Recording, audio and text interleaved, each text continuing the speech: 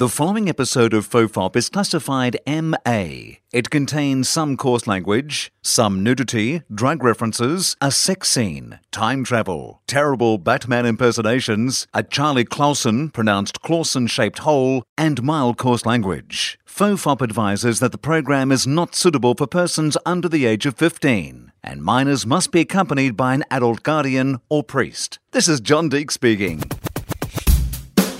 Everyone relax. This is FOFOP.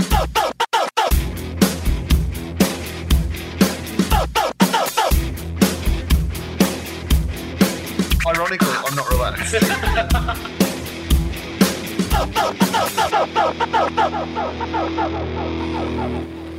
Hello and welcome to FOFOP. I'm Will Anderson, and joining me on the podcast today, joining me on the podcast today is guest Charlie Clausen, Gareth Reynolds. How are you, Gareth? Hello, thank you for having me, Will, on the Parfcast.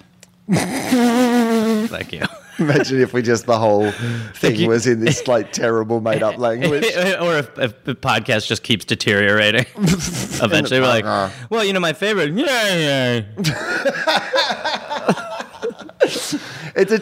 I do think, and I have talked about this before, but I do think that part of the reason that podcasts haven't become as popular yet as they should be, because they should be more widespread, because everybody has a device now that you can listen easily to a podcast on, right?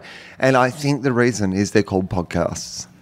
Yeah, I just think there's some people who are like, I don't feel like I'm a podcast person. Well, yeah. So what would be, so we need a rebranding. Right. Yeah. It needs to have a different name. Better radio.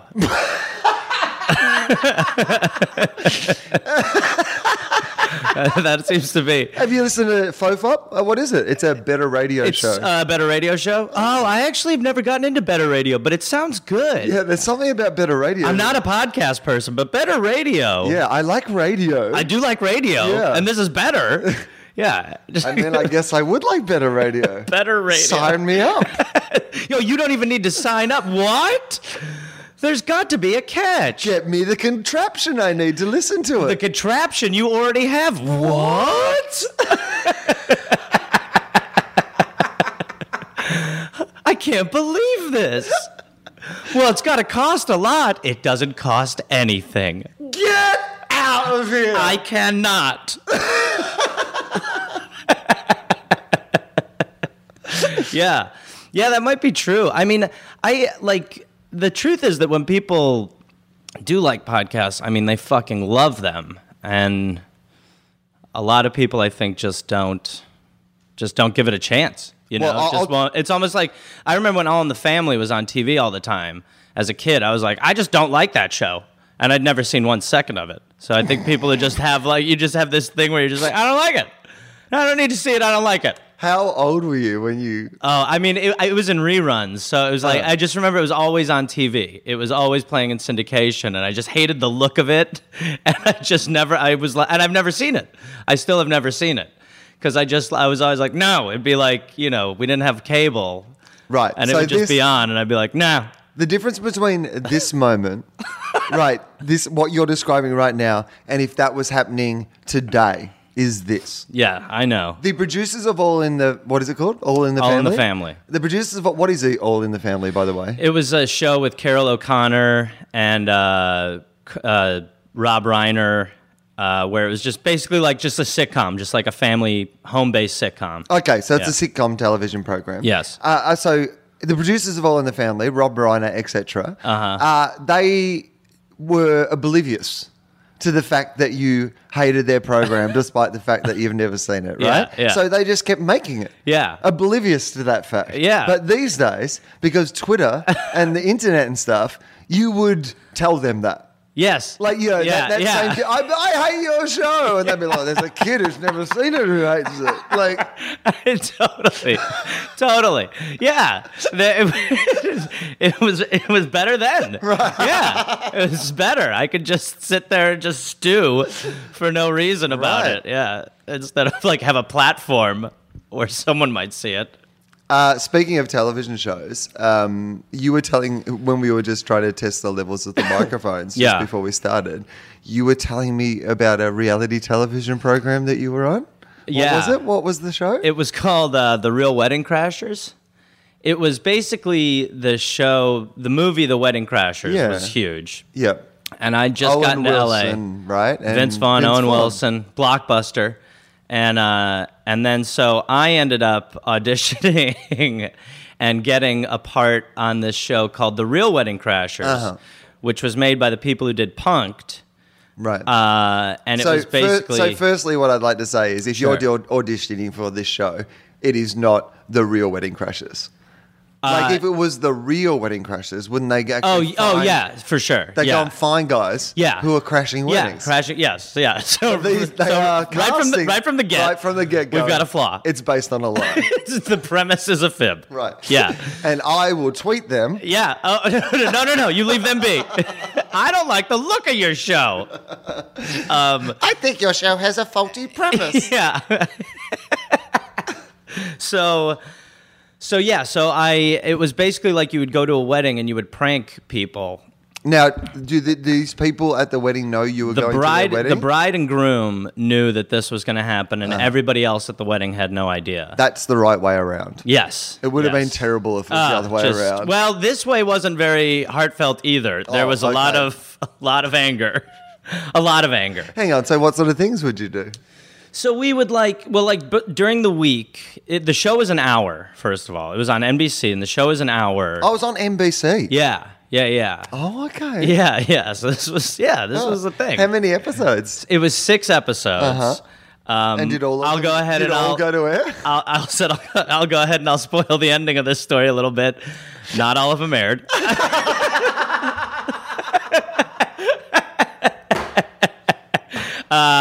So I think you know where we're headed here. We have a destination. Still in talks for a second season, though, right? Oh, sure, yeah. Long talks, really, really long years of talking. So basically, we would do stuff like during the week. You would fuck with them, so you would fuck with like the best man or like the bridesmaids or like the parents or whatever. Like you would have a dinner and like a monster truck would end up in the parking lot and run over like someone's car or something, you know, and like people would be like, what the fuck? But then at the actual wedding, you would do a bunch of shit too. Like at the first one that we shot, there was this dude, I was like a caterer at this wedding. So you have a little earpiece too. You have an IFB, which is where the guys in the van can sort of tell you what they want you to do or like the premise or whatever. And so I was a caterer, and there was this one like militant dude who was a little off. And he was just like, you know, shit's happening all around. Like the pre-cell phone rings, like Steve Byrne was on it, and like he was this priest, and his cell phone is ringing up on the stage while he's, marrying the people. So like people automatically are kind of like not happy with things, you know. So there's this dude, and he's like waiting in line for food. And I hear in my ear... There's a fine line between what people consider pranks and what everyone else considers ruining it. Well, I think the problem with this show was that it was always ruining it. Yeah. It was like, I'm sure when they edited it, they were like, how the fuck are we going to make this look like people are enjoying any of this? Because by the end, people would be like, what the fuck are you talking about? You know, and you'd be like, hey, everybody, we have an announcement to make. This is a prank. And people would be like, what? I flew in from New York, you know? And you'd be like, sir, please be quiet, because come on now. And then we send them to Mexico for like 4 days. It was like, dude, it was unreal.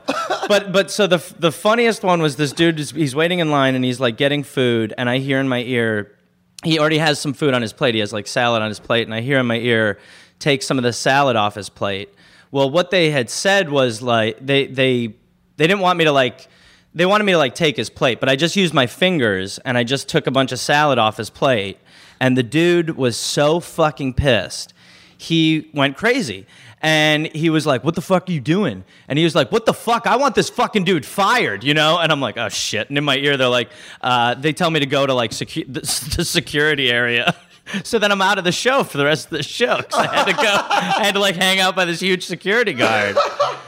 But it was, it did not do well. It was, if you go on my IMDb page, for some reason the default picture is me in this chef's outfit, and it's super embarrassing. It's really not a good look. Wow, that's amazing. Yeah. So welcome to Hollywood. What was that period of your life like? Because you're younger, you've come to Hollywood, you get a big show on NBC. Yeah. Like, what was that period of time like? Well, I mean, one of the things I think you learn out here is you learn how to keep everything in perspective, right? Like, so I don't think that's not a lesson everybody in this town has learned. Well, no, but I certainly don't think you arrive with it either. So it's like, I thought this was probably going to be, because I ended up doing like press on the Today Show, like me and this girl threw out the first pitch at the White Sox game. Like, so there was a lot of shit. Are you serious? Yeah, and like it was getting a lot of. Let's not rush through this. Let's break every moment of this down. I want to relive some of this. Okay. So you threw out a pitch at a White Sox game? Well, I didn't physically throw it out. I was like a groom to the bride who threw it out. So we were like on the mound together. Hang on, she threw it out? Oh, she threw it out, and actually they summed up the two of you, and they were now again. Well, I'm very, women excel at sport at the highest level. You're in a safe place right now because this does not go to her throwing a fucking perfect strike or something. Right. Okay. The idea was that she would take it from me and throw it. Like I'm about to throw it, and then she takes it from me. You know, okay, I mean, again, it's a bit. Yeah, it's a bit. Yeah, people were not entertained by it. Did not give a shit, but it was a bit. But she, Catherine Reitman is her name, and she is fucking hilarious. She is awesome. She's a hilarious girl. Just check her out. But she does not know how to throw a pitch. So before the game, and like they take it really seriously at baseball games. The first pitch, like some places, like if you don't throw a good pitch, they get fucking pissed. Hang on, are you serious? Yeah, like people. That's why like the president throws out throwing from the mound. Yeah. So it's not close either. It's no gimme. That's why like the president throws out the first pitch of the season a lot, and people are really like, that was a pretty good pitch. He threw a pretty good pitch this year. And George W. Bush threw the best pitch, of course. Right. Yeah, because he's all that spare time practicing baseball pitching and not being president. He was just in the Oval Office throwing a baseball at paint cans 12 hours a day. That was his fucking duty.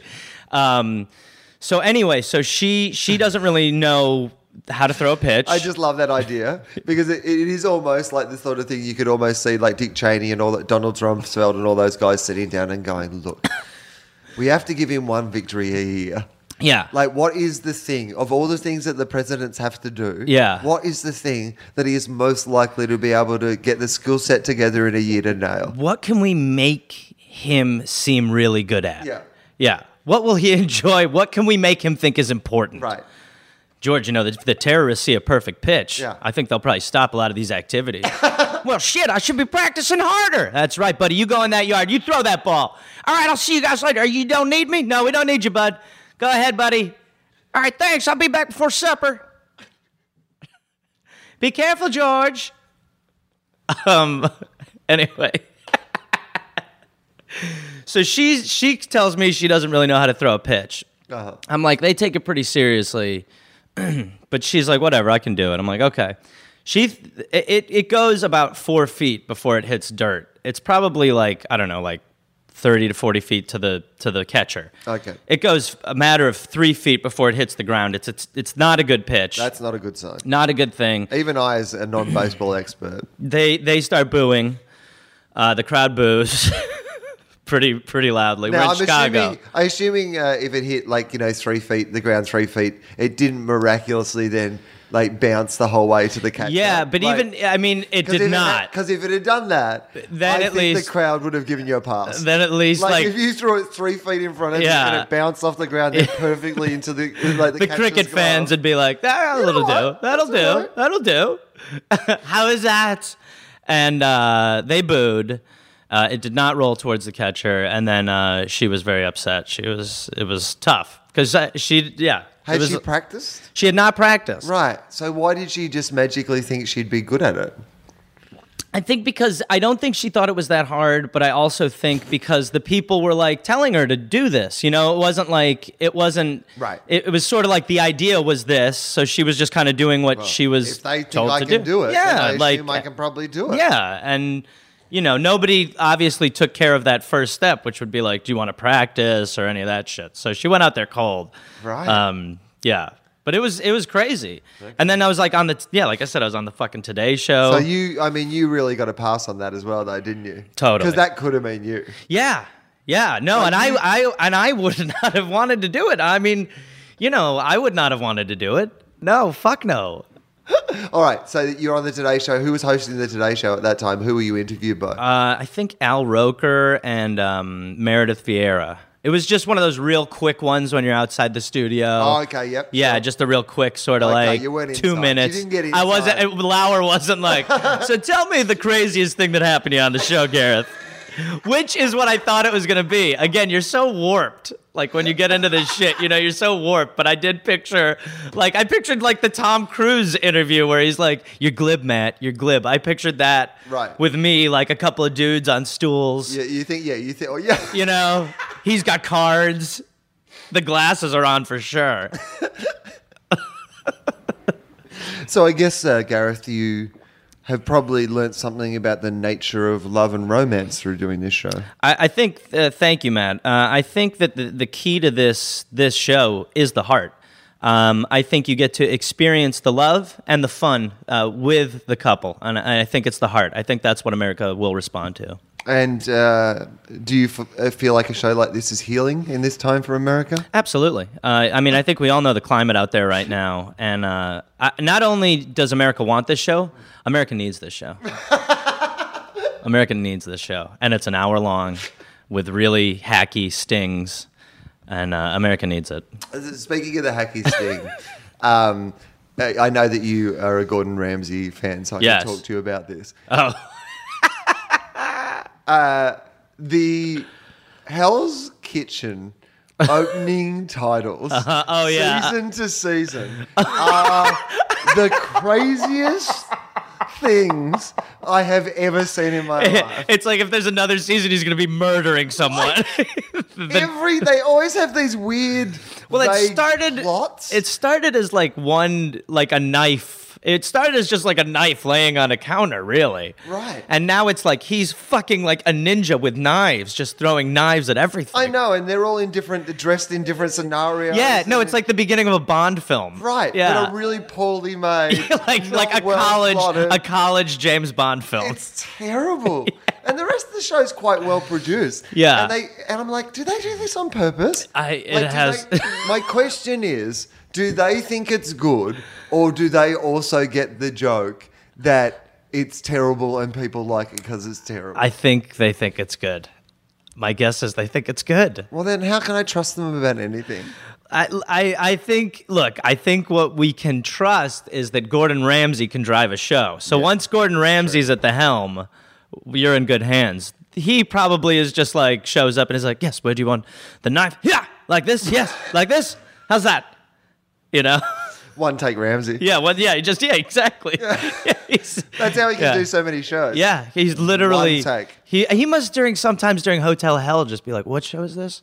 Well, like, Hotel the other thing about it, and all those shows as well, like Kitchen Nightmares, all those things, they all have their own little tropes and memes as well. Yeah, and I do love that about that. Yeah. On Kitchen Nightmares or Restaurant Nightmares or whatever that one is, where he will go around and he always walks out to the front of the venue to do that little speaking to camera thing. It's the best. Like he's in a real rush. A lot of times he'll be putting a shirt on. Yeah. A lot of times he's like, "I've got to multitask." No, those are my favorite. He goes outside of the restaurant and he's just like, "Big night, yeah. Got to pay attention. Hopefully the new sous chef helps. But if they don't have teamwork, it's not going to succeed." And then he walks away from camera. They don't even cut. He's like, "I gotta go. I gotta go." There's like a cartoon dust cloud of Gordon Ramsay there. I've got to go and record me throwing a knife at something. He's got to go inside to shoot a different show in the lobby before he gets into the Kitchen Nightmares. And then I'm opening a restaurant on the way home on a plane. And then I'll be, on my flight home, I'll be doing Flight Nightmares, Flightmares, my new show where I fix a flight. That's pretty good. Dude. Gordon Ramsay on a plane fixing airplane food. Airplane food and the airplane environment. Oh, yeah. Like if you could have a Ramsay jet. Right. Yeah. I mean, that's a good idea. Listen, we got to stop coming up with good ideas on the show. Or we've just got to get one like producer. That's what we need. Listen to the show. That's what we need. And then that's what you we know need. we come up with the ideas, and then during the week we get an email from them going, here are the 3 or 4 pictures that we put together. We're just getting the mail every day. Yeah, that's what we're doing. Right. Yeah. This is essentially the break. So let's just say to the hotshot producer out there. Yeah. Get ready for Flight Gordo. I mean, this could not. I mean, here's the thing, and I know that like we're joking a little bit, but also, if you were some hotshot young Hollywood producer and you're out there trying to find, some new people with some new ideas, not the same old fucking tired shit. Yeah. Then in the last 3 episodes we've done together, we've come up with about 6 good TV ideas. So let's go. That would be a pretty good slate to be taken out to Hollywood. All right. So there we go. Right now there should be some wide-eyed young producer sitting there like, and his eyes should turn into dollar bill signs. Just like a moment, like Eminem comes on in the background. We know this is a pivotal moment. What if you were just listening to a podcast and you heard some great ideas for TV shows?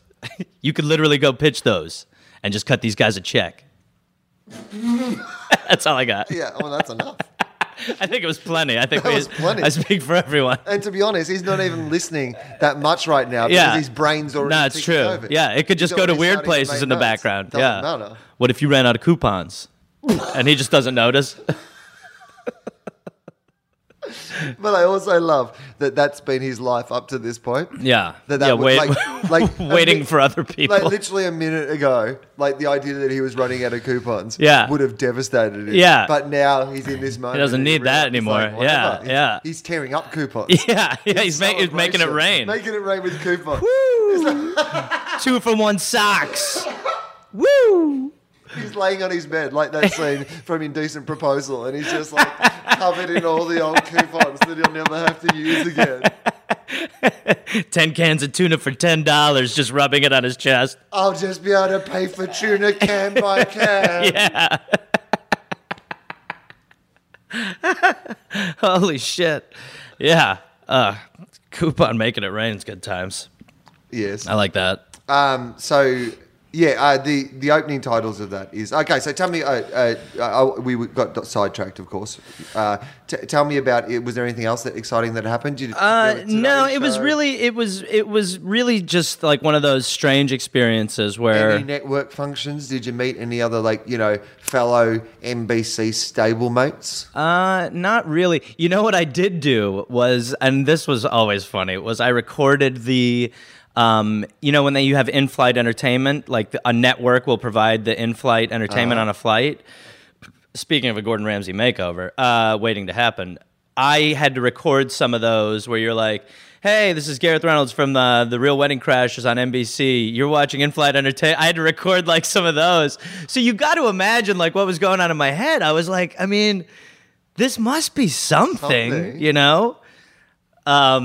But yeah, really, at the end of the day, it was just one of those good lessons, which was just, don't take anything for granted and don't get to the finish line early on anything. Just keep it all in perspective and What did they give you? This is interesting to me because. Despite the fact that I've had, some success in my own country and whatever, it's never been suddenly being catapulted from a young person into this sort of big, network and world and, right. all those sort of things. So I was lucky that mostly my stuff always happened pretty gradually. Yeah. So I never had one of those moments because I often feel sorry for... I totally agree. For overnight, people on reality shows or whatever and then they go off the rails. Yeah. I fucking get that. Okay, because... You know what? There are aspects of being known to people, and I am not, not anyway. What do you know? What I mean? Yes, yeah. But if you ease into it and you do it gradually, you can kind of find your own space and ways to deal with it or whatever, and say no to things and know what you want to do and all those, and be in control of it a bit more. Yeah. But if it just happens to you overnight and you have no capacity or skills to understand it, was there someone giving you some sort of advice to keep it in perspective? Or was that just left to you? That was left to me. Yeah, and that's why they destroy people. Yeah. Well, I think, and I also think that if you have to work.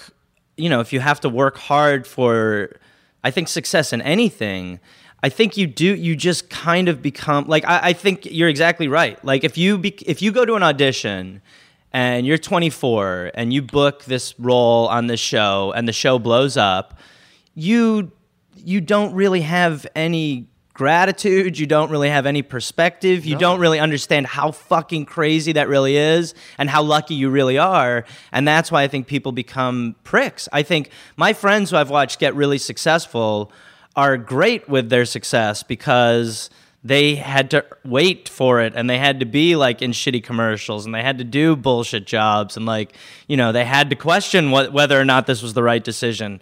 And they're nice now; they handle it well. But I think you sometimes see people who got it so easily, and they're not sweet, good people. Well, it's kind of like I think John Hamm's a good example of that. Yeah. Like John Hamm, a guy who like all that like, you know, worldwide superstar success came to a bit later after he like had to struggle a fair bit and like work through it, and that's why he just ended up still just being this like hilariously great. Yeah, and he'll just do all this weird shit too because he like knows. Yeah, exactly. But it is true. I mean, I really think that I was totally probably at that time being like really cool and being like, oh yeah, whatever.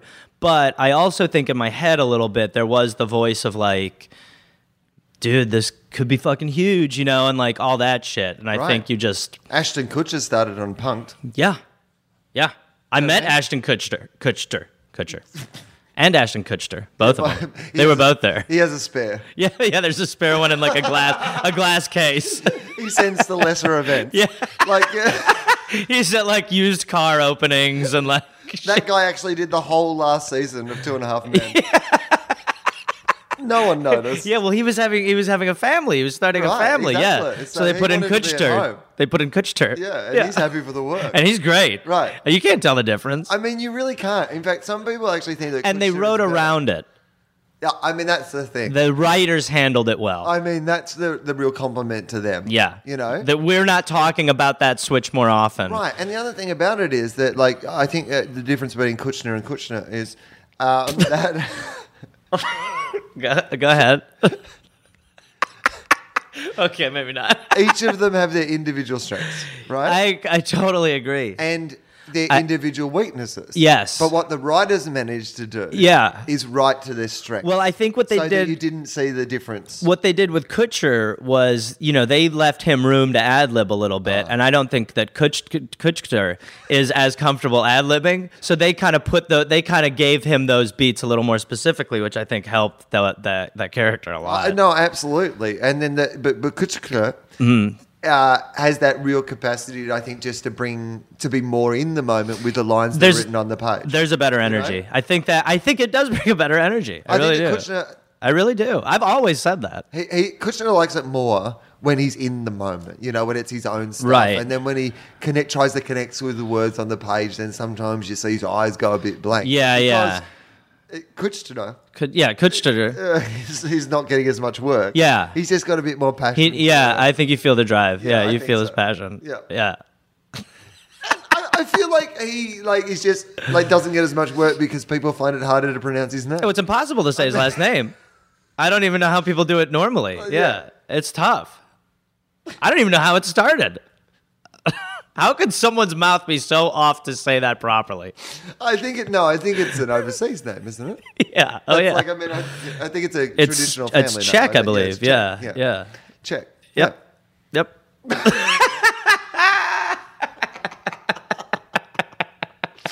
World's worst improv troupe. Oh, yeah. That's good. I went and saw some improv. Oh, okay. Where did you go? The Upright Citizens Brigade, UCB Theatre. Sure. To see a show called Shitty Jobs. Okay. It's on a Sunday night, and it's like a long-form improv show. And it has, what's his name? DC Pearson? Oh, DC Pearson, yeah. DB Pearson. Yeah, he's also the stand-in. Yeah, okay. We know what we're saying. We're saying the same thing. Yeah, everyone go there. The Kutcher, yeah. DB. Yeah, DB and Kutcher. Yeah, yep. Yeah. It's easy for you to say. It's easy. So, he's in that, and a guy called Ben Glebe. Oh, Ben Glebe was on The Real Wedding Crashers. Oh, seriously? Yeah. Oh, yeah, he'd be good at that, I reckon. Yeah. Like, because he's, good at Well, there were improvising 6 of being us, funny. and Glebe is very funny. And some other guys. Yeah. And I thought they did a pretty good job. And basically the first half is just like a long form improv sort of thing. And then the second half, they find someone in the audience and they tell them about their shitty job. And then they do an improv kind of based around that. Right. And I thought it was kind of fun. Yeah. Like, I was like, normally I get a little uncomfortable at improv. Yeah. Because, and even at this show, because these guys are really good, but even at this show, and this is like and I'm not, this will sound so fucking arrogant. No, I don't think it will. Basically, sometimes I just want to help. Yeah. And I know it's easier from the seats, by the way, than when you're in the middle of the improv. It's easy for me to sit there every now and again and think of something that would be heaps funnier than what you're doing. But the truth is, I think I did a fucking shitload of improv out here, and I think the difference is sometimes you can watch an improv show and it is so funny that, like, sometimes it is so good that you really don't think that. You're like, I mean, there's this show called Pete and Paul Explain It All out here, which is just 2 dudes, and they would just riff on like 4 different scenes. And I mean, I remember the first time I saw that show, I was like, what the fuck is this? I mean, it feels like it was written, right?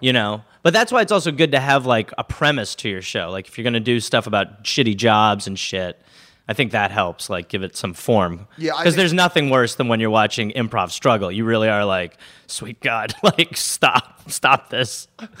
You want to help, There was a couple of times where, like, somebody in this, and again, like, I'm not trying to be mean-spirited. No. But there was a couple of times where this one guy would just take one step too far in his thinking. So, they'd be doing some sort of scene, and then just as he's obviously been sitting to the side going, where can I take this scene? Where can I kind of tag in and change the direction on this? Yeah. And 2 things, in my opinion, were happening. Okay. A, he was thinking about it too long. He wasn't like sort of reacting to the improv and just going, this is the moment. But he was kind of trying to almost like prepare a way for it to go too much, which meant 2 things.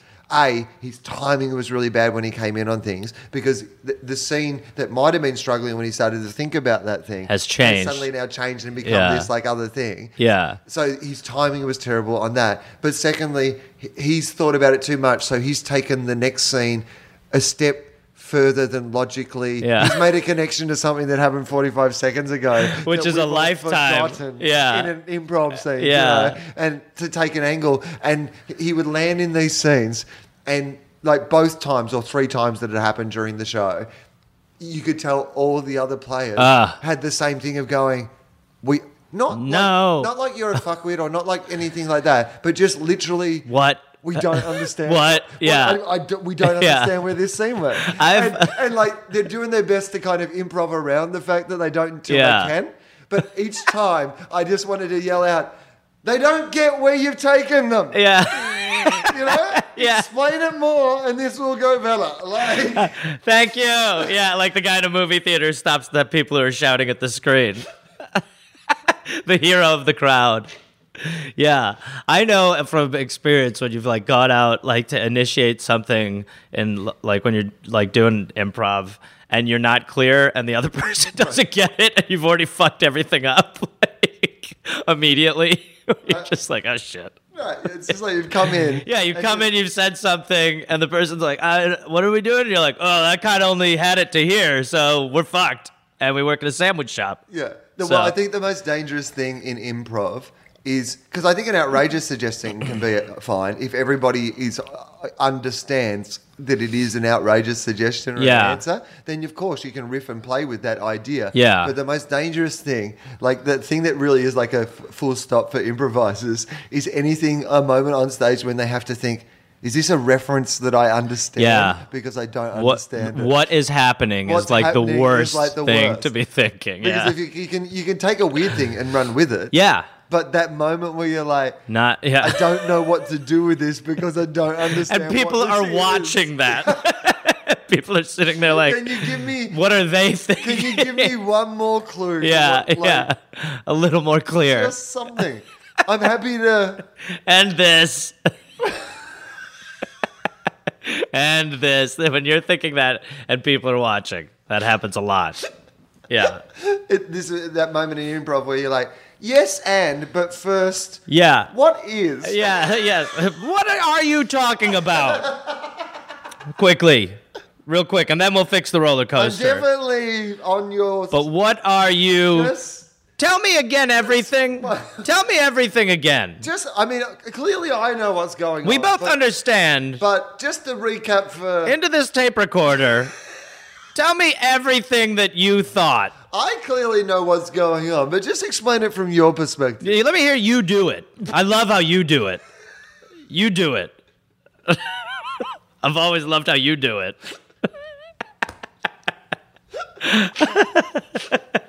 Like an improviser that always passes to another person. Yeah. They always set up these horrible premises. Yeah. And you're just like, this guy's great. He's like out on stage and he goes, look, to be honest, this always reminds me of a song that I wrote when I was in my teenage years. It's actually, I do remember the song from heart.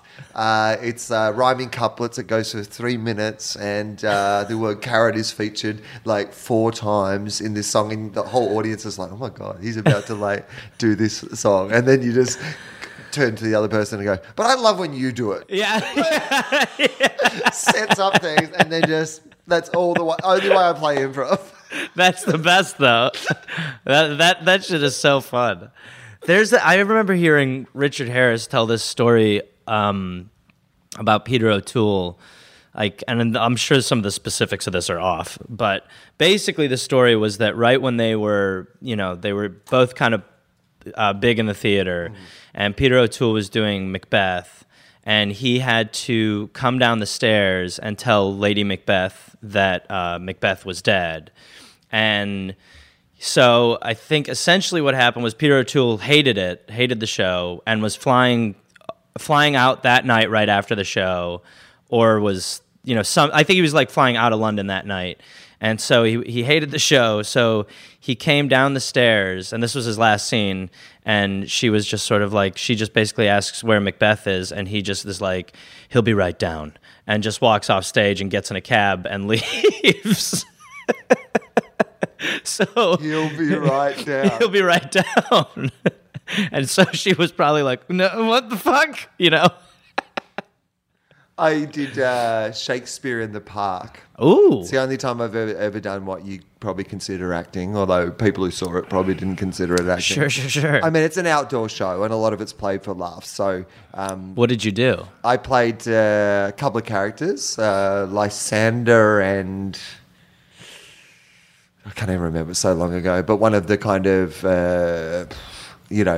just the Tom Snout or whatever those people are. Yeah. It was 3 months. No, not 3 months. Wow. No, 6 or 7 weeks, maybe 8 weeks or something. But like a decent stretch. It's over summer. It's in the Botanic Gardens in Melbourne. Uh-huh. So, and 600, 800 people a night, but school groups doing all sorts of things, And I saw it when I was at high school. It's like a real Melbourne tradition, and it still runs. Yeah. And... so I did that, and that Greg Fleet was playing the other kind of male character, and so we would kind of play off each other as comedians, and they'd let us kind of improvise a little bit, in moments and like crowd pleasing sort of things or whatever. So it was kind of fun to do, and but Fleety, who's had his troubles with heroin for 30 years, he sometimes would just lose his spot or just, forget his lines or whatever. And he would turn to people and just go, what sayest thou? So that they could be like, methinks thou have a feeling that we must. Yeah. So they'd be like, right, yeah.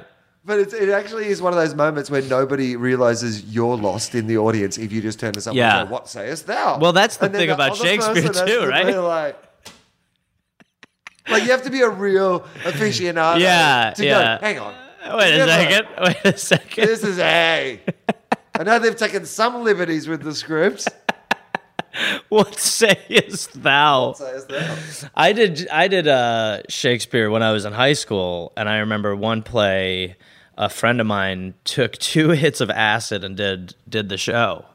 And I was just looking at him when he was on stage. He got it. He had 3 lines, and he got them all, but he would say them with a real weird look on his face.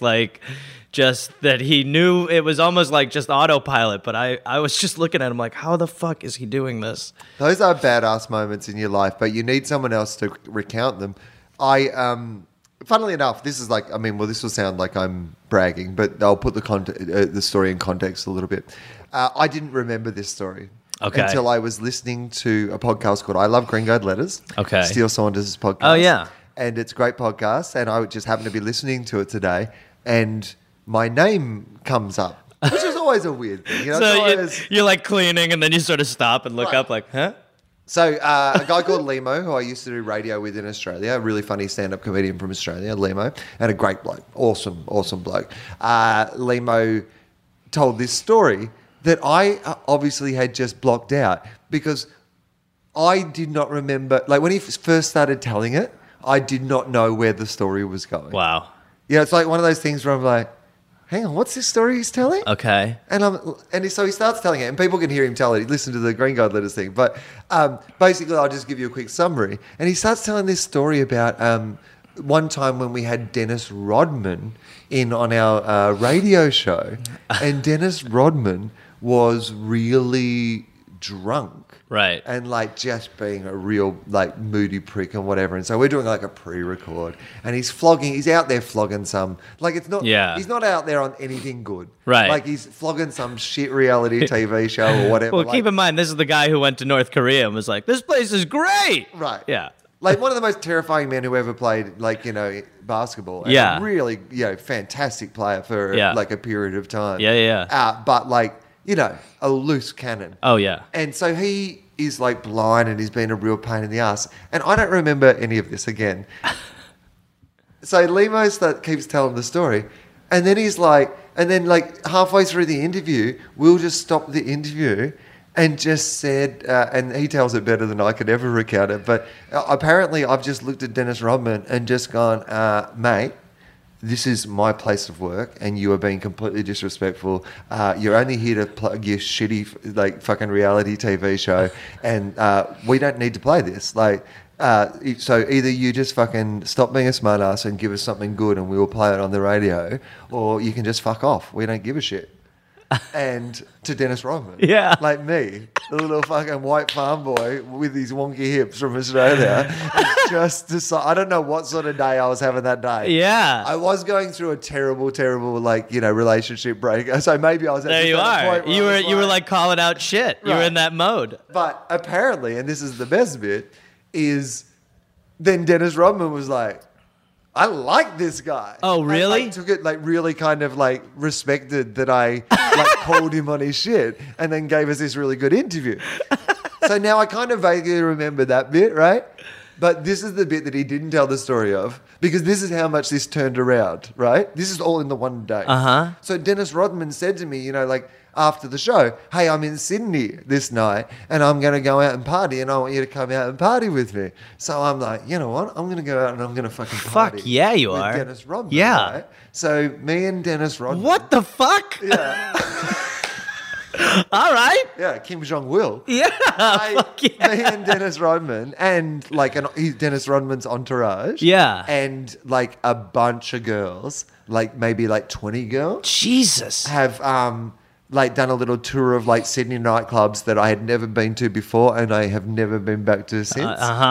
Big popular sort of places that when you walk into you're like, hang on, this exists? Yeah. Why are people here? Yeah. But it turns out when you're with Rodman, it's fun. You know what the Rodman version of life is? Rodman is what you imagine diplomatic immunity is like. Oh, shit. Everywhere that Rodman goes, Rodman gets what Rodman wants. Right. Sounds like Hulk. Right. Yeah. Rodman smash. Yeah. Rodman smash girl. Yeah. Right. No, but that's what Rodman... we walked into this place and he just wanted to smoke cigars in the corner and I was like, oh, you can't really smoke inside. And he just smoked and they just were like, yeah. I guess... Enjoy. I guess that's Dennis Rodman smoking. Yeah, what the fuck are they gonna do? Oh, so at one stage they got the DJ to make an announcement, and they gave us all free drinks. We drank for free everywhere we went.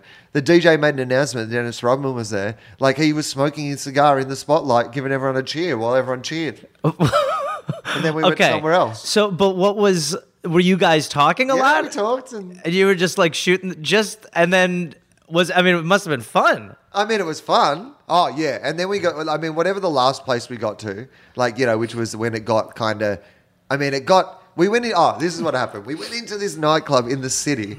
Now, so this is a place I actually have been to before. It's in this really expensive hotel, and it's like a really kind of like high-end, like nightclub, right? Okay, yeah. And kind of like drinks bar / club, you know? Okay. One of those sort of places, Right. right? And it was packed. And we have just walked up the stairs with these 20, people or whatever, and they've all come in, and then they just went and kicked some people out of a private area. Like, kicked them out. Get the fuck out of here. Like, get the fuck out of here. Dennis Rodman's here. And, of course, that's the last thing I would ever do. Like, if anyone ever offered to kick someone out for me, Yeah. I would go, no, please don't do that, right? Yeah, but still, under the guise of Rodman, it's a little fun in a way. Mate, I'm going to slide It's a in little on this. morbid. I'm Yeah. on the back, right. Like, I'm going to experience this. Yeah. Yeah, I'm not going to be the guy in the corner going, oh, Dennis. Are they okay, Dennis? Can we check? Let's buy them a shot, Dennis. No. Yeah. No. No. Yeah, you're the fucking king. So, so then it got a little sexy in the back room. Like, it got a little like, you were like, oh, this is what your life is. Yeah. Like, there was girls, like, draped all over him. And, like, yeah, it was pretty insane. Jesus. I mean, that's awesome. Yeah. That is a crazy thing. I got offered but did not have a threesome. Jesus. Yeah. Good Lord. Yeah. He did go to rehab. It makes sense. I mean, he was having a pretty good time. You know, that's kind of how it works, right? You can either just take your lump sum up front of good times Right. and just make them crazy for 10 years and then have close that chapter, Right. or you can kind of sprinkle them throughout your life more and then, I think that's absolutely right. That's my approach. Yeah. Like I always say, everything in moderation, even moderation. Yeah. Never enjoy yourself so much. If you love drinking or if you love smoking pot or if you love like doing whatever that Yeah. you love to do, never do it so much that you're not allowed to do it anymore. Yeah, you want to think long term. Right. Yeah, totally. Or if you're like, well, I don't want to really be doing this when I'm 40, get it all done before Then fucking enjoy it. Yeah, that's like that's basically the deal with drugs. Like Right. I feel like with with like drugs, I feel like, I got those out of the way. Right. And now it's like, no, I'm good. Yeah, I can just settle in. Bed seems better than. I mean, Right. look, every now and then, Yeah. but it's when someone's like, all right, I got cocaine. Let's go to an after party's place. It's like, I'm gonna nope. I'll watch DVR. Yeah, I mean, DVR sounds pretty good. yeah. DVR is a good thing to snort. Right. Take a rip of that. DVR does sound like a club drug. Yeah, have you tried some DVR? Hey, little DVR, you can see any show you want when you put this in your mouth. It's like Netflix in a pill. yeah, pill Netflix. Have you tried the new pill Netflix? That's a good idea too, by Dude, the way. there we If go. All anyone's right, working so on that, here we go. Little anyone producer. anyone in the tech industry. Yeah, we're looking to make a drug that gives you access to tons of series, movies, documentaries. Well, I mean, that's better than having to watch it on your tablet and whatever. And also makes Way it- better. And you can get a lot of your work done. Maybe you can, like, it's one of those things where you can, like, sleep, but you can always catch up on your shows. But also, like when you sleep, it would just automatically shut off and pause for when you wake up. It's back. Awesome. Yeah. And I imagine if you like had a disturbed sleep during the night and it came on and off, but you were having dreams, Yeah. then those plot lines would like actually You're infuse- living your favorite movies. It would be right. You're like essentially the opportunity to write your own fan fiction in your dreams. Jesus, let's get on this. Yeah, there you go, Big Pharma. We need a chemist. Yeah. We need a goddamn chemist. All right, let's have a traditional pause in the All middle right. of the podcast. Sure. And we're back. Hello. What would you like to talk about, Gareth? Oh shit. I What's don't on your know. mind? What have you been doing? What have you been up to? What's been going on? Have you been watching anything? Have you been... I just finished working on a show for months and months on Friday, so I've just sort of been sleeping and watching TV, and that's really What TV have you been watching? I've been catching up on Vice. Do you watch Vice? Vice. Yeah. Do you watch No. Vice? Vice? Oh, dude, you got to watch What's Vice. Vice is the best. Vice, Did we like, talk about this last time? I don't think so. Okay. Maybe we did. Well, maybe we started talking about it and then yeah, I didn't get it. yeah, and then we moved on. Obviously, it really sunk in either way. Either way, I told it in a good fashion. But I was just about to make a joke where I said, "Do you mean Miami Vice?" No, I know we haven't done this. And I'm like, I remember that one. I've made that joke before. I had deja vu. Deja Vice. You'd already done the Vice bit before. Vice is a great show because it really is like just a half-hour documentary series. Oh, okay. Where it's just they'll do 2 stories per episode. Oh, is it like Vice TV? Is it like Vice the internet site internet magazine? Yeah. And yeah, it's crazy. I mean, it is like the stories they cover are things that are so. It really makes you just feel. Like I think one of the problems we have now is that we don't necessarily see the actual issues up front and close to us. So we're almost able, like if you think about California and its drought, like people really aren't taking it that seriously. And I think it's because you don't see the damage yet, and I think once you see that, then you obviously are like, oh shit, we need to change things. But for some reason, I just don't think we're able to sort of rationalize that for whatever reason. This show, I think, shows you a lot of the things that you should be thinking about and talking about, like whether it's the ice caps melting or whether it's, Bangladesh, like what the pollution in their water or, how to, like the fact that they found a weird way to maybe cure cancer, like serious cancer, like things. What? There is this sort of experimental procedure they're doing and the results have been pretty crazy, where people who are, like terminal cancer patients, whether it's bone cancer or brain tumors or whatever, they'll inject them with a mutated version of a disease. It sounds like World War Z. Uh-huh. They will inject them with a mutated version of a disease that we've already either eradicated or they've mutated enough so that it won't affect the person, it'll affect the cancer. So they inject people with smallpox, measles, and even AIDS, and it will start to eat the cancer and eat the tumors and leave the body. It does feel like you might be describing the prequel to Mad Max. You know what that is, what I'm doing. I'm sorry. I was reading... That makes sense. That last one is actually... It does sound like the start of a post-apocalyptic movie, right? That's my bad. Yeah, I got those two mixed up. Then opening credits... Yeah, it's just articles. Yeah, I love when they do that. When it's just like headlines, just like will the zombies be stopped? Question mark. It'll be like scientists think miraculous breakthrough for cancer. Yeah. Scientists warn vaccines might be dangerous. Scientists say everyone has AIDS.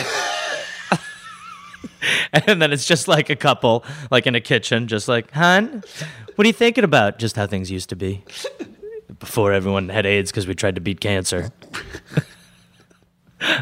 I took it to a dark place fast. No, but that's kind of what, I mean, there is, it's the big one, isn't it? Because, I mean, a third of people or something eventually get cancer of some form. Oh, yeah. Well, because we're not meant to live this long, so our bodies essentially just start to try to kill us in any way they possibly can. No. Well, I think obviously you don't know exactly what causes cancer, but you do know that there's links from cancer to a lot of things, which are, chemicals that are in, things we breathe or things we eat or things we drink. And, that is, you can prevent that a good amount. But yeah, still everybody. I mean, my mother had like a tumor a couple of years ago, and it's crazy, man. When you're just in that headspace with someone that you love, it's just so fucking nuts. So why are we not doing this? Why are we not injecting people with zombie hormones? It's still. I think it's like very early. It's still very early, and But Vice shows you 3 or 4 different stories of people who are dying. And then get this treatment and then go into remission and, are if not better, at least on the road to some sort of like recovery, Interesting. That'd be amazing if they managed to cure cancer in our lifetimes. Yeah. That would probably be. I think about this occasionally. Like, what major world events will you live through in your lifetime? Yeah. And we may not be cognizant necessarily of what the ramifications of events that are happening now will be like when future people look back on them. But I think that with the dollop all the time, because that is about like retrospective history, and I always think of like what's going on around us now as like, what are our like stories, and they're fucking nuts. Right. They're so there. It is one of those things where you kind of like, well, the internet would be big, obviously. Yep. Because that's going to be a big moment when they look back historically on like how the world changed. Yes. How the Terminators took How over. the Terminators took over. Yeah. Where was the Splinter? I mean, seriously, heaps of people saw those movies. Yeah. We just don't understand it. Yeah. We can't reconcile the Terminator franchise's box office draw with the fact that they still invented the same machines that destroyed Somebody them. like eventually they'll be like, the Terminator would look like this, and we'll be like, this is gonna be sick. Fucking Terminators, bro. Woo! High-fiving. President Terminator. Man, this took a turn. It turns out that the first thing the Terminators actually did was sent back someone in time to make the first Terminator movie. Because it actually was the biggest PR move. Yeah. Because they thought it would actually be a negative thing. James Cameron is a Terminator.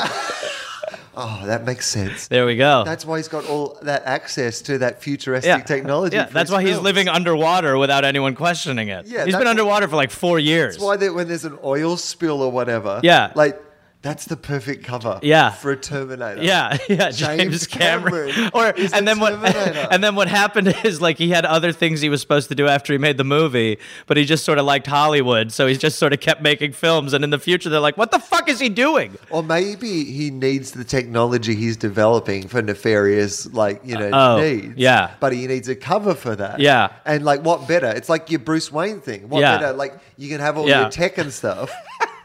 Like, I mean, you can't be Batman if you're, say if, like, what's his name? Mark Zuckerberg wanted to be Batman, right? That's already a great visual. Right. So Mark Zuckerberg decides one day, I've got all this money and I want to help the world. I'm going to, get myself a bat outfit and I'm going to be Batman. Yeah, Zuckerbat.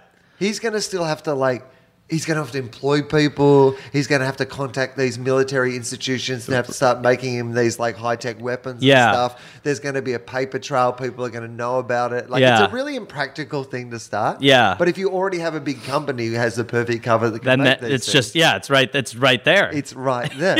It's just the back door. This is the perfect scheme. Yeah.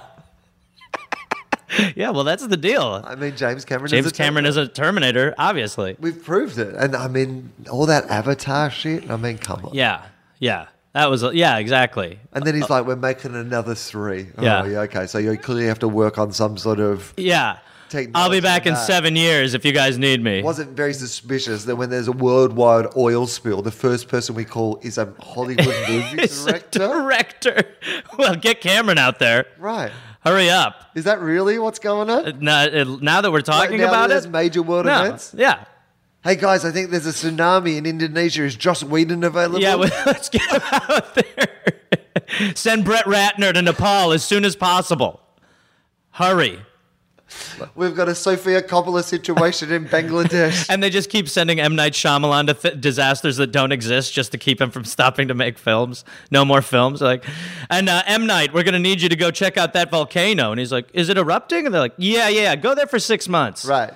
Stay focused. There'll be a twist. An awful, awful, awful, awful twist. All right, M? We'll see you, bud. M. Night. That's how you say goodnight to M. Night. M. Night. All right, I'm going to turn the lights out. M. Night. M. Night, kids. That's how he says it. Yeah. M. Night, kids. All right, Dad, M. Night, my love. Dad, it's not catching on. No, come on, guys. It's 9 o'clock. It's time for M. Night. Lights out. M. Night, Carla. Come on, guys. M. Night, Sean. You've watched M. Night Rider. Yeah.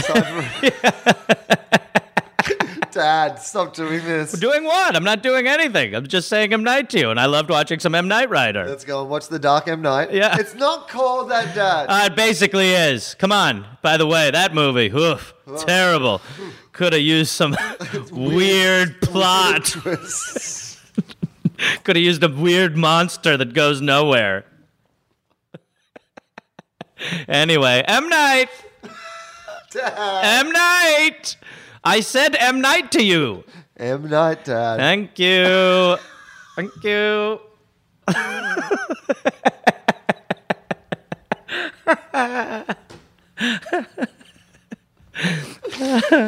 Oh boy. Yeah, right. Well, there you go. That is a Hollywood. That's a pretty big Hollywood conspiracy that James Cameron is actually a Terminator brought back to. Oh, I thought you meant that M. Night Shyamalan said M. Night.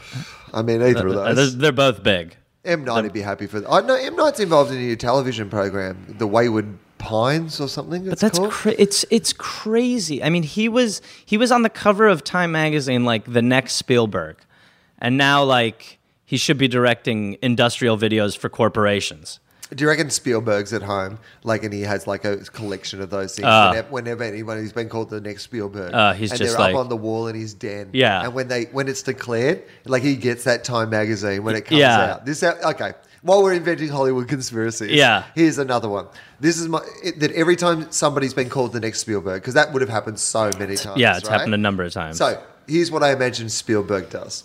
He's just at home, quietly, in his office that he's got at home, in his basement. Yeah. It's a basement office that Sure. he has at home. Yeah. Just for his private, what projects he's working on and that sort of thing. It's his little apartment. It's not his official office. It's just like It's his home office because he can really work from home. Right, exactly. Yeah. And so he goes down into that office and he just carefully tears it out and he puts it up on his wall with the ones that have come before and the ones that will be there in the future. Yeah.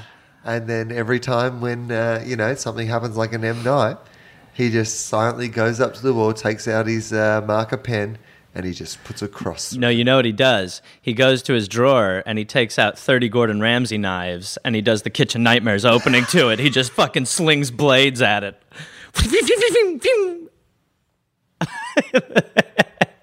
And it looks fucking weird. You're next, JJ. Yeah, JJ's right next to it. Steven, what did you say? Nothing, honey. Nothing.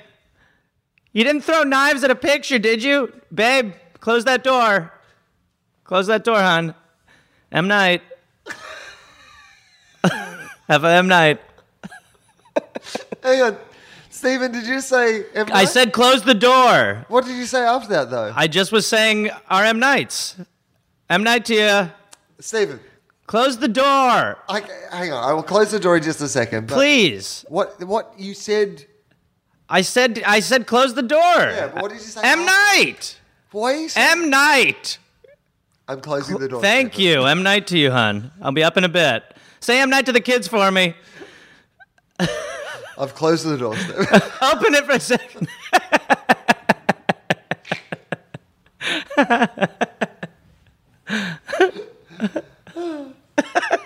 All right. Okay. Well, that's interesting. Yeah. That's good. What else have you been watching apart from Vice documentaries? I watch. I told you I watch a lot of Naked and Afraid. So how about have we talked about Bar Rescue? Tell me about Bar Rescue. Bar Rescue is like Kitchen Nightmares, but with this guy named John Taffer. I think I have told you about this. Might have told me about this. All right. Well, yeah, we shouldn't do that again. Well, that's all right. That's fine. What have I been watching? Maybe I can tell you about something that I've had a look at. Have I been watching anything that's like great and terrible? Oh, do you watch Survivor? Are you a Survivor fan? No. I mean, I know Survivor, but I haven't watched a lot of Survivor. The most recent series of Survivor was White Collar versus Blue Collar versus No Collar. What is No Collar? That's like people who just kind of like free spirits.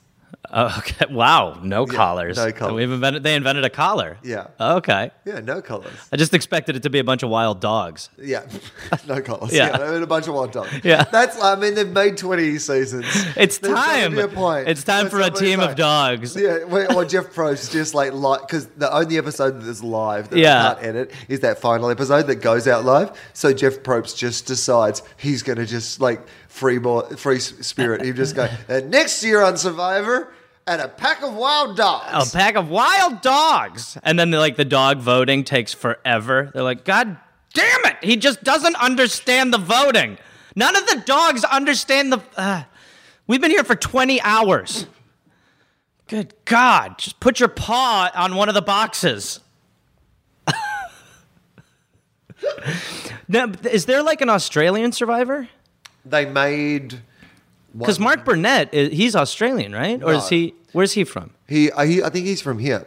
But is Mark Burnett they made, I think the second series ever of Survivor was Survivor Australian Outback. And so they made it in Survivor, and most of the crew, I don't know if most of the crew, a lot of the crew, at least for a long while, were all Australian, because the crew that they used for that series were mostly Australian, and they liked them, and they ended up going, everyone being the Australian crew. And often you'll find the doctors and stuff, the medics, when they come in, like, have Australian accents, Right. which I always find that, like, I'm like, oh. Yeah, representing. Good on you, Aussie doctor. The important guys. Yeah, what about, you never get a shout out of Australians Get a doing bunch well of overseas. American shitheads and then have them overseen by Australians. Yeah, right. Yeah, our medical And make system- them think they're in charge. Well, because if it was an American doctor or whatever, Yeah. they would have to be like, they'd have to go through a process. There'd be a co-payment. Yeah. They'd have to Yeah, do for insurance sure. There's so much companies. paperwork. They're like, we'll just get an Australian. Yeah, you're going to have to cut your finger because you need to fill out a lot of this paperwork. Amazing Race. Do you watch The Amazing Race?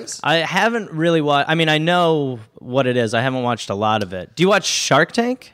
Oh, okay. So Dragon's Den? I have never watched any of these shows. Oh, okay. Tell me the appeal of them.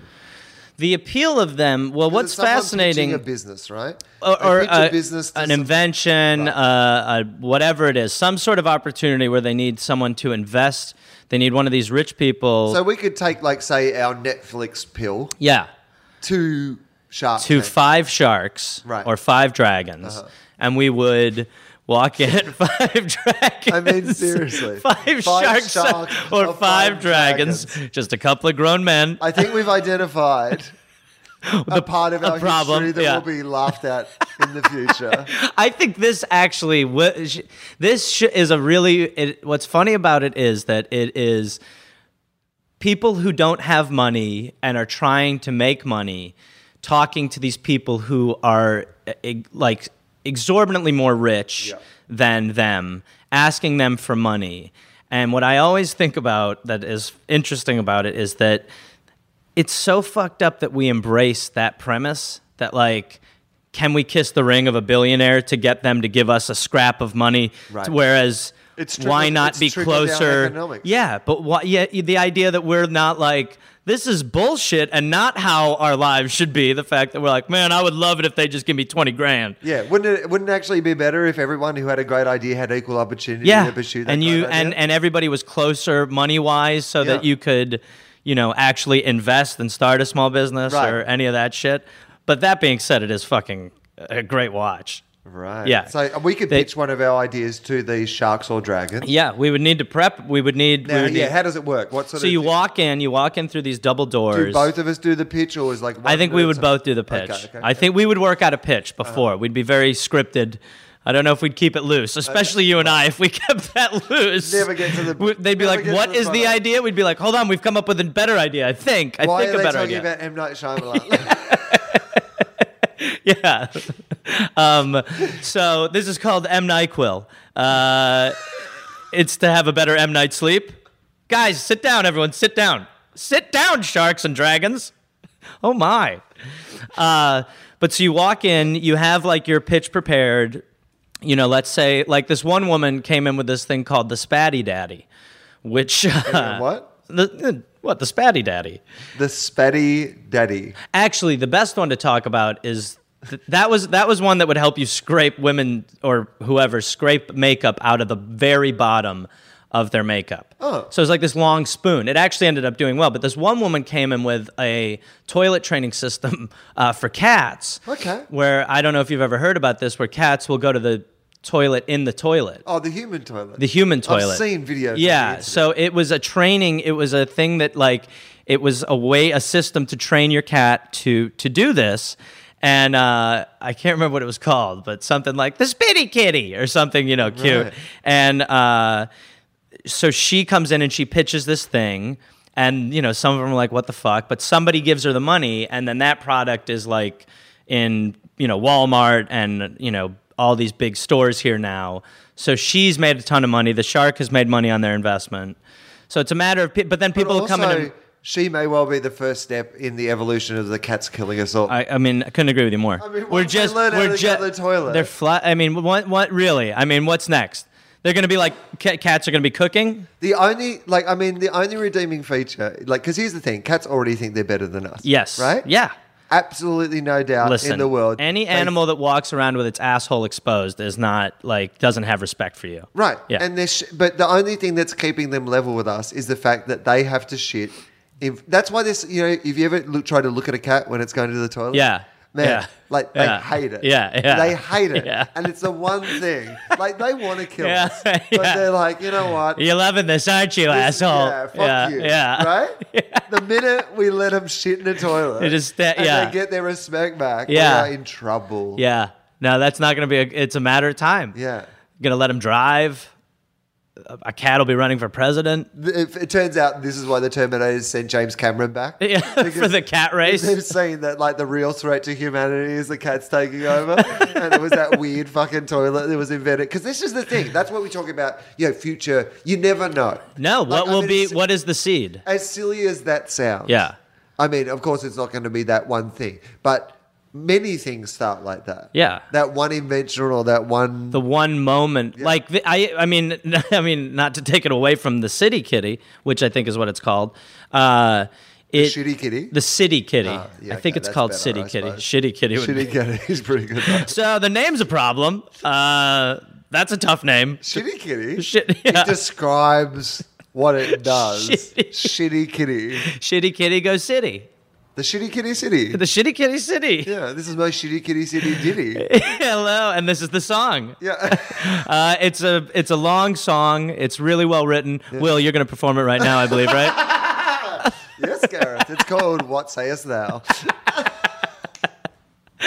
Okay, so how does the presentation work then? We take our product down. So we take our product. We have we have some illustrations. We have pie charts, whatever it is. We're like, here's some samples. We give the sharks samples. Okay. And then they'll determine whether or not they want to invest in our Netflix eyeball drug. Okay. And do people do people suck up to the sharks or dragons? Do you go straight? Do you beg them? Do you try to be confident? What's the best approach? I think the truth is having a good product is really what it is. It's like some people are good salesmen, but when they don't have answers to questions, then I think, that is the one thing about this show that probably makes it work a little bit is the fact that you have got billionaires there, I assume, who are spending their own money, right? Yes. So, they're not just going to pick the person who's good for telly. No. They're going to go, no, good spiel. Yeah, a lot of times there's great, someone will be like, if I don't get this, I don't know what I'll do, and they'll be like, and I appreciate your story, but I just don't think you have a patent. That's a problem. I'm out. And the person's like, okay, bye. You're like, left me with a weird feeling. Yeah, I'm just the boy standing in front of a shark asking him to fund me. I'm out. Get the fuck out of here. I'm out. Yeah, I one time was up late watching Shark Tank, and they all passed on this woman who had this Alaskan glacier mud that was for masks, mud masks. Yeah. And I've never had anything like that. And for whatever reason, I was like, well, fuck this. I was like, I'm going to order some of her mud. And I ordered some of her mud. And used it. So I started, and now it's a disaster, obviously. As soon as it arrived, I was like, what's going on with me? I need to really check I need to get my priorities in check. Okay. So I'm ordering mud mask from a glacier. You're ordering mud. And a little brush to apply it. And when would you apply it? That would be the thing. The thing would be that I'd be like, when will I apply it? Because you need 15 minutes and you look a little muddy after. You look like you've had mud on your face. Glacier mud, not cheap mud, not any mud. But so I would be like, man, when am I going to have the time? So I'd have to wait until I had a night off or something. And then I just have to be almost like a woman going through a breakup, be like, well, I'm going to get some food and I'm just going to put on my mud mask and watch my reality shows. Just, a me night, have a little white wine. Did you feel like there was any effects from the mud mask? I think my skin felt better after I put the mud on. Sure. Yeah. I mean, I think, who knows? Who knows the actual science behind it? It might just be, I just put mud on my face like an idiot. That's Kind of probably like what a it is. placebo mud. Yeah, totally. It's placebo mud. Placebo mud. And so I think that, minimal effects, but what a ride. Do you think she's still in business, the mud lady? The Alaskan I think mud she lady? is, because I think her business model is she just goes and grabs mud. So how hard is it to just fucking throw some mud in a box, even if someone orders one a month? You just got to be like, all right, I'm going to go get some of that fucking mud. Like on your break from waitressing, even if you wanted, you can keep that business going. All right, well, I'm not going to have my free lunch. I'm going to go get a bunch of mud. Brenda, you still doing that mud thing? Yeah, part-time. Whenever someone wants the mud, I get some. There's some idiot in L.A. who keeps ordering the mud and the brushes. So, once a month I just go and grab some mud. I don't know what he thinks. She gets the brushes from CVS. Yeah, totally just specialized mud brush. Yeah. Yeah, and it's totally like she stole it from like a Supercuts.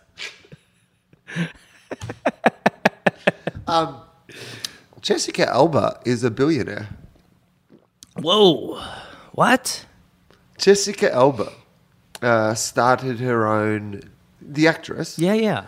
I would hope. Started her own kind of like cosmetics and, mud and baby care. And it's like some sort of natural company. And it's worth like $1 billion. So is that why she's not in stuff anymore? Yeah. She's just kind of like, fuck it. She had some babies and decided. I think that I don't know all the details of this, obviously, but I think that the thing was she was having babies and couldn't find the sort of stuff she wanted, and like started this little business, and it's just become this like massive. And you're like, Jessica Alba's a billionaire. Wow, that's tough. Jessica Alba could be a dragon. Wow, that's crazy. She could be. She could be a dragon. Be a great dragon. That's her big comeback. Yeah, her comeback is Jessica Alba is a dragon. Yeah, this year. Yeah. Well, because how they tape them is they tape like 5 a day for 5 days. Right. Because these people are busy, obviously. So it's like when they're in that room, they tape a season in like 5 days. Alba could fit that in. Yeah, Alba could totally do that. Yeah. I mean, listen, let's look at that. All right. More problems solved. What do you think, like, when we look back on this time, what is one of the things that'll be, I always think of, I mean, as an American, I always think of Iraq. I mean, that one is just such a clear, like,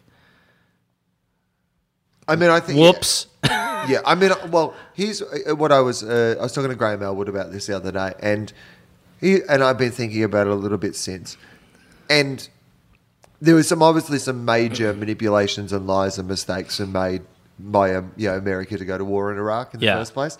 But the second thing is that what I think the world changed, and like it's reflective of all the world. Like we're in this society now because of things like the internet. And again, you look at the internet as being the big thing that changes the world. Yeah. Like people don't fight wars and have conflicts in the same way as they used to. Yeah. Right? So like it's like sending troops in to fight ISIS. ISIS aren't just a fucking army that you can send some troops in. You're not like going into ISIS land. ISIS is like an ideology that they're living on the internet, and their whole thing is like getting lone wolves to act in their name in these like. I mean, you can't just like bomb that. Yeah. It doesn't work like that. You know? So the whole world's changed, and that's the problem. They've taken the wrong. There was a problem in the Middle East. It wasn't in Iraq, but there was a problem in the Middle East and whatever. But they just took the wrong solution to the problem, and it's made things much worse. Yeah, I think. Well, I just think that like the more. I mean, it's almost right now. I mean, it's already kind of written in a way. I mean, who knows the exact conclusion, but it's not a good one. Oh, I mean, this is the thing. Like at the start, when people are against us going to war in Iraq. Like that was speculative, going, oh, we shouldn't be going there. Yeah. But what you've got to admit now is it did not go well. Yeah. And it was, the whole sell on it was... It's going to be very, very hard for them to pull this out. Like, basically what we're at with the Iraq war is we're going into the final season of Breaking Bad. Yeah. Like, there's been some points up until then where you might, you know what? Yeah. Walter still might like pull He might pull this out. Pull this out Yeah. and everything will live happily ever Yeah, after. yeah. But, by the time you get to the final season, You're just like, excited for the train wreck. you know what? I mean, we've got to see how this plays out, but Yeah. no one's going to be a winner. He's going to die. I mean, he's going to No, die. we all know he's going to die. He's gonna now we're die. just like, who else is he going to take down Yeah, with him? yeah. Yeah. Except it's not as entertaining, sadly. Right. Yeah. And it went for heaps longer. Yeah, long run. Way past its prime. Keeps getting renewed. Yeah. It's the Grey's Anatomy of wars. Oh, which is still on the air. Still on the air. Isn't that amazing? How is that possible? I don't understand. Who's watching it? Some people, obviously. Who are they? A secret society. I want their names. Well, I imagine you could get them. Okay. I imagine that there's a list of somewhere at the Grey's Anatomy office who sends them a fucking card every year. Yeah, thank you for everything. Here's $100. Yeah. Well, the truth is, the way that they register ratings is so stupid that it's probably, if you have a select few who like a show, then it looks like a shitload do. Oh, because it's only it's a survey. So it's a selective survey. Yeah. So essentially, they extrapolate the rest of the results out of A minor sampling, and not even a very good sampling. How does it work in Australia? Yeah, well, similarly, in some ways, for all the cable television stuff, obviously you can get direct amounts of they know, because of the technology that delivers it to your home. Right. You can just if someone watched it, they can even show these days if someone watched something halfway through. Yeah. So they're actual watchers of the show. Yeah. Because say for example for my television show, right? So the majority of the audience, that's registered, that people write about, there being 1 million people or 2 million people or whatever the number is watching this show, is survey. Right. That's really 1,000 people that they've extrapolated out to be 2 million people. Yeah. Then you have the cable download ones where you can actually go, 200,000 people watch this here or whatever. Yeah. And the other one is catch-up TV now, Netflix pills or Yeah. ABC iView or whatever. Yeah. And so those are actual views. Right. I'm always people because some people we want everyone to watch it while it's on TV, so we get big numbers. I'm I kind of like the iView numbers because you're well, at least this is someone who went to It's their concrete. thing and that they wanted to watch this thing. It's It wasn't just more, a, which is really how TV is being watched anyway. I mean, at this point. Well, that'll be interesting. I mean, all those things. People will look back on that stuff and go, "Oh my god, you watched a television show?" Yeah. It was on Oh. every week, Well, and you had to wait for it to be except on for All in the every week. Family. Yeah. That was on every fucking day. But totally. I was thinking, we just did. You used to go to a place to buy a movie take it back to your... Dude. I mean, there's still a couple of those to rewind hanging the up. film? Rewind. We did a podcast about basically this boxing this bit about boxing, and Dave posted the video of this boxing match where it was basically a football player versus this guy who was trained with other boxers. And it was from that time where you had to record it on TV, and so there's parts of commercials in it, and it's warped when it kind of comes back in, and it really is fucking nuts to think of how that used to, what it used to be like. It's the same with phones. It's it used to just be, how the fuck did it work? You used, I would literally, if we were going to do this podcast, you would have called me, and we would have gotten on the phone, we would have arranged this, and then really couldn't change plans after a certain time. I know, and it would have taken me about an hour and a half on the phone to explain to you what a podcast was. You mean a future radio. A future radio. Because I've gone back in time with the technology. With James Cameron. And the better name. Yes. Because James, here's what happens. Yeah. James Cameron hears the podcast. Yes. Right? Because he's connected to, I'm sure he's Well, he's probably hears it on, he's probably got an antenna in his skull. Exactly. Yeah. So he hears the podcast. Yeah. He feels the podcast. He's got his version of Terminator Google alerts. Yeah. So whenever, just pops up on his eye. And it basically, and it's whenever anyone, the keywords are James Cameron, Terminator. Yeah. And then if it actually... Is James Cameron a Terminator? If it's the question, is James Cameron a Terminator? It pops up right at the top of the list. Bing, bing, bing, bing, bing. And then he has to deal with that, right? Yeah. Now, he can't be leaving bodies because that's going to leave a trail of destruction, right? Yeah. So what he does instead is he pays people off. Like he funds their dreams and stuff like that. So that's... Yeah, he puts them underwater. Or he just has them work on the Avatar project that is really just a time suck. No, he says, look, here's what I'll do. You can't put this podcast out, but I will give you the capacity to time travel. Yeah, right. Like, seriously? You can do that? He goes, look, we can only go back in time, and I can't go that far, but I can take you back to the start of podcasts, and you can take the equipment back. Yeah. And you can call them whatever you want. Future radios? No, I was thinking better radios. Future radios. Better radios. That's what it was. Jesus. Oh, man, I fucking fucked the callback, huh? No, but our idea was future radios, but James Cameron was like, better radio. Better radio. You know what? He's already punching it up. You're like, that is better. Good call, James. Thank you, JC. Yeah. Yeah, and then I go back in time, and I'm the inventor of future radio. Yeah. Yeah. Might have been what Marin did. Or whoever... Corolla. Who started it? No one. I mean, people before those guys. Yeah. You were probably before them. No. No? But there was people making podcasts, 10, 12, 15 years ago or something Jesus. like that. They just weren't kind of like... But back then... But it was hard. It was like so much less accessible, I'm sure. Well, because...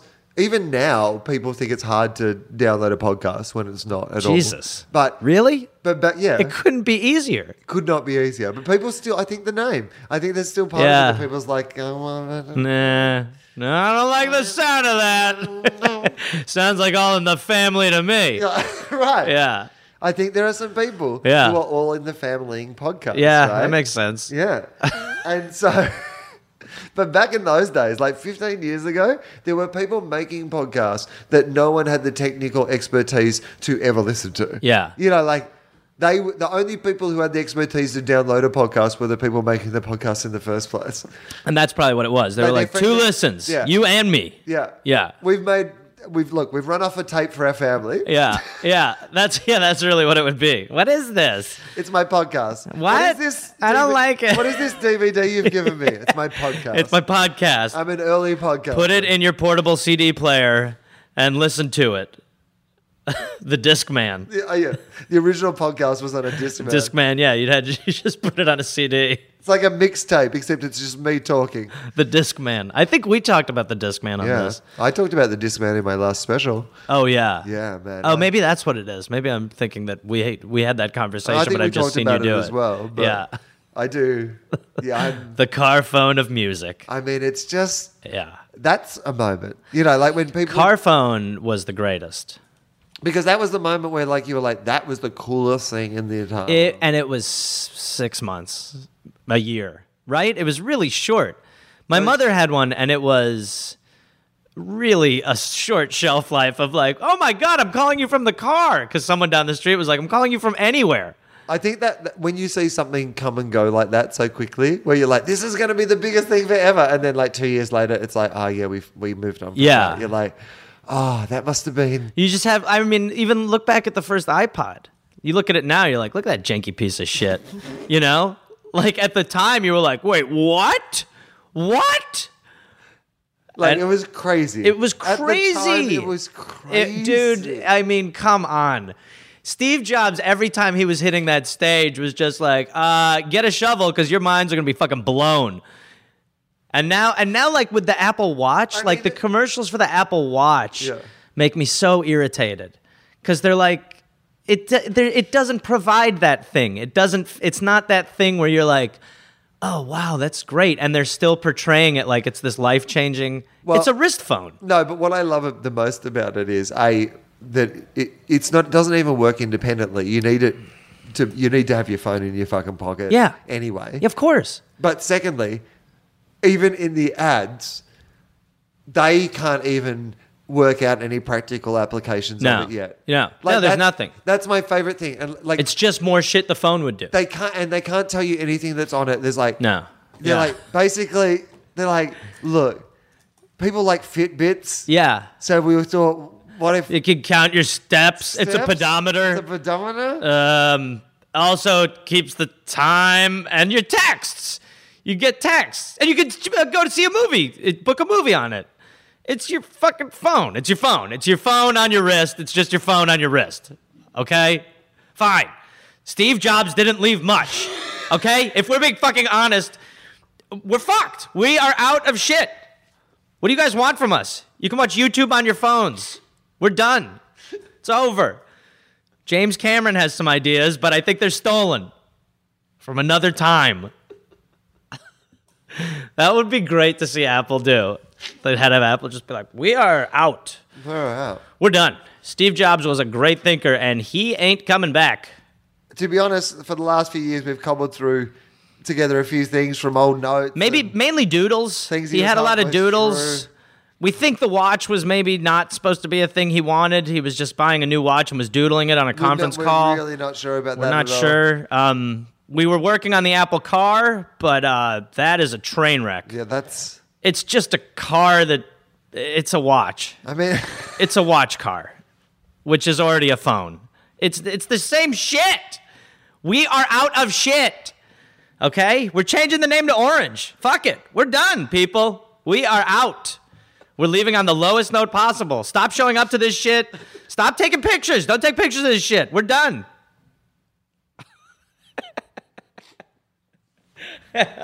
Yeah. They've jumped the shark tank. Right, but they're still the biggest company in the world, so... Still. Yeah, but that's all. But that it feels And like the new iPhone is actually a lot better than the... Yeah, I'm previous also a real ones. dickhead because I just don't buy into a lot of that. I just don't. I have the iPhone 4, which people look at me like I'm an idiot. Well, I did, because I had the shitty old burner phone here for years. Yeah, and then that's I right. finally got the new phone, and there was one of those things where I was like, you know what, this is a pretty good Yeah, phone. that's what I got the iPhone probably about a year ago, and up until then I had a flip phone or like whatever, just a shitty phone. And the whole time I was like, man, and everyone was like, dude, once you get it, you'll love it. And I was like, I don't think I will. And then it really is. You're like, this is pretty fucking unbelievable. This is pretty crazy. There's so much shit I can do and access. I had an iPad mini that I actually just got at a gig. It wasn't like I didn't buy it. It's a great gig. Yeah, it was a corporate event, but everyone who was there got one. Jesus. Yeah. And I quite liked that for a while. And then I went back to Australia and I got like the big iPhone 6 Plus. Uh-huh. And then poor Mini. Poor Mini. Oh, yeah. Never, Daddy? Daddy, never come. been touched again. Daddy? Mini got locked in the basement. Daddy? Dad? The Spielberg office. M. Night, Dad. M. Night. M. Night to you all. M. Night to you all. And to all of you, M. Night. All an M. Night. I think if we went, I was talking about this. It was the M. Night before It was Christmas. the M. Night before Christmas, and all through the house. Not an idea was stirring. Because Daddy was out. Oh man, yeah. I was gonna say one thing. Do you feel like we're done? Well, look, we No. can finish on that or say one thing. No, we'll finish on that. Mine was gonna be like, there's more to it. No, go on. No. I think we're good. That was a good end. okay. Yeah, that felt good. Yeah, apart from this bit. This bit is terrible. I've almost now created the environment where you need the thing that I wasn't going to say because of how shitty I made it. And you know what the best thing about that is? That's how a riff on M. Night Shyamalan should end. Yes. A disappointing ending. Yes. That ruined everything that came before. The perfect. dude, M. Night Shyamalan directed this episode. We M. Night Shyamalan the shit out Totally. Everyone waiting and then nothing. Fucking, it's water. Disappointing It's ending. water. Aliens can't handle water, ladies and Hang gentlemen. on. Well, you mean that? Hang on. They're just in a. The world didn't end, and they're just. No. Nope. Sorry about that. Terrible. I know. The real ending here is that it's not good. Oh God! Why am I still coming to this film? I don't know. M. Night to you. M. Night to you all, goddammit. Gareth, where can people find? Well, The Dollop, obviously, your podcast with Dave Anthony. The Dollop. I don't know when this will come out, but I'll be doing soon. set lists. I'm doing a new thing with the podcast, as people would have noticed recently. There's been a lot of them go up. And because I've lost a bunch of episodes, here's what I've identified about my pattern of behaviour that might help me not lose episodes. Okay. Basically, the more time that I have between recording the episode and me posting the episode, the more opportunity I have to lose the episode. Right. I don't know how things happen. I woke up this morning and I went to my iTunes and all my podcasts have just They were gone? gone. What? I don't know what's going on. Wait, but the recorded ones that now... But I mean today, this was a different one. Today was all just ones I listened to. Like other podcasts I'd listen to, all the ones that download regularly. I was like, where do my podcasts go? Jesus, yeah. No, Like, am I sleepwalking and deleting podcasts? Yeah, future radios. But, Future radios? No, because I'm like, these are called podcasts. So I'm deleting them all first. Yeah, oh my God, you're a sleep deleter. Holy shit, there's a few of you. James Cameron's been sneaking in. All the ones that have idea, that's probably what's He just liquefies and goes under your door, right. and then just and reemerges. The podcast disappears in any podcast where I discuss something that's too close to the truth. In the future, they're just like, James, you're not sticking to the plan. So I'm trying to put them up as closely to when I record them as possible. So I'll be doing set list this Thursday night at a place called Rafa's in Echo Park. And then after that, I'm pretty sure I'll be doing a show called Comedians You Should Know at a restaurant called Genghis Cohen in West Hollywood. So after that, I think that show starts at 9:32. And then, yeah, that'll be it for now. I got a couple others, but I can't remember off the top of my head. And listen to The Dollop and Point versus Point. Those I are my will be... podcasts. At the Soho Theatre in London for 2 weeks. That's great. First 2 weeks of June, and we're also doing a first ever live FOFOP in the UK, FOFOP. And Felicity Ward is already locked in as a guest, but there will be someone else when I find out who else is in town. And that is on June the 6th as well. And so come and maybe see my show that night and come and see the podcast. If you want to do that, that'd be really cool. And then after that, I'm doing the show July the 11th at the Nerdmouth Theatre with Gareth Randall. Yes, I'm in. Good, awesome. Yes. July the 11th at the Nerdmouth Theatre, and then Montreal Just for Last Festival, Sydney at the Enmore Theatre. That is on sale now and selling fast, which is nice. Thank you. The only Sydney shows of Free Will this year. Only a couple of nights at the Enmore Theatre, so please come out and see that. And then October the 10th, 9th and 10th, I'll be in Perth with Justin Hamilton doing the Free Will show there as well. So please come out and see that. No, and we should mention September 18th through 20 is LA Podcast Festival. Right, yeah. Are you going to do the Dollop? The Dollop will be there, yes. You should come and do you want to do the live? Yes, would love to. Tofop thing? Yes. So let's do that. Last year, I laughed so hard at at the Tofop Fofop last year.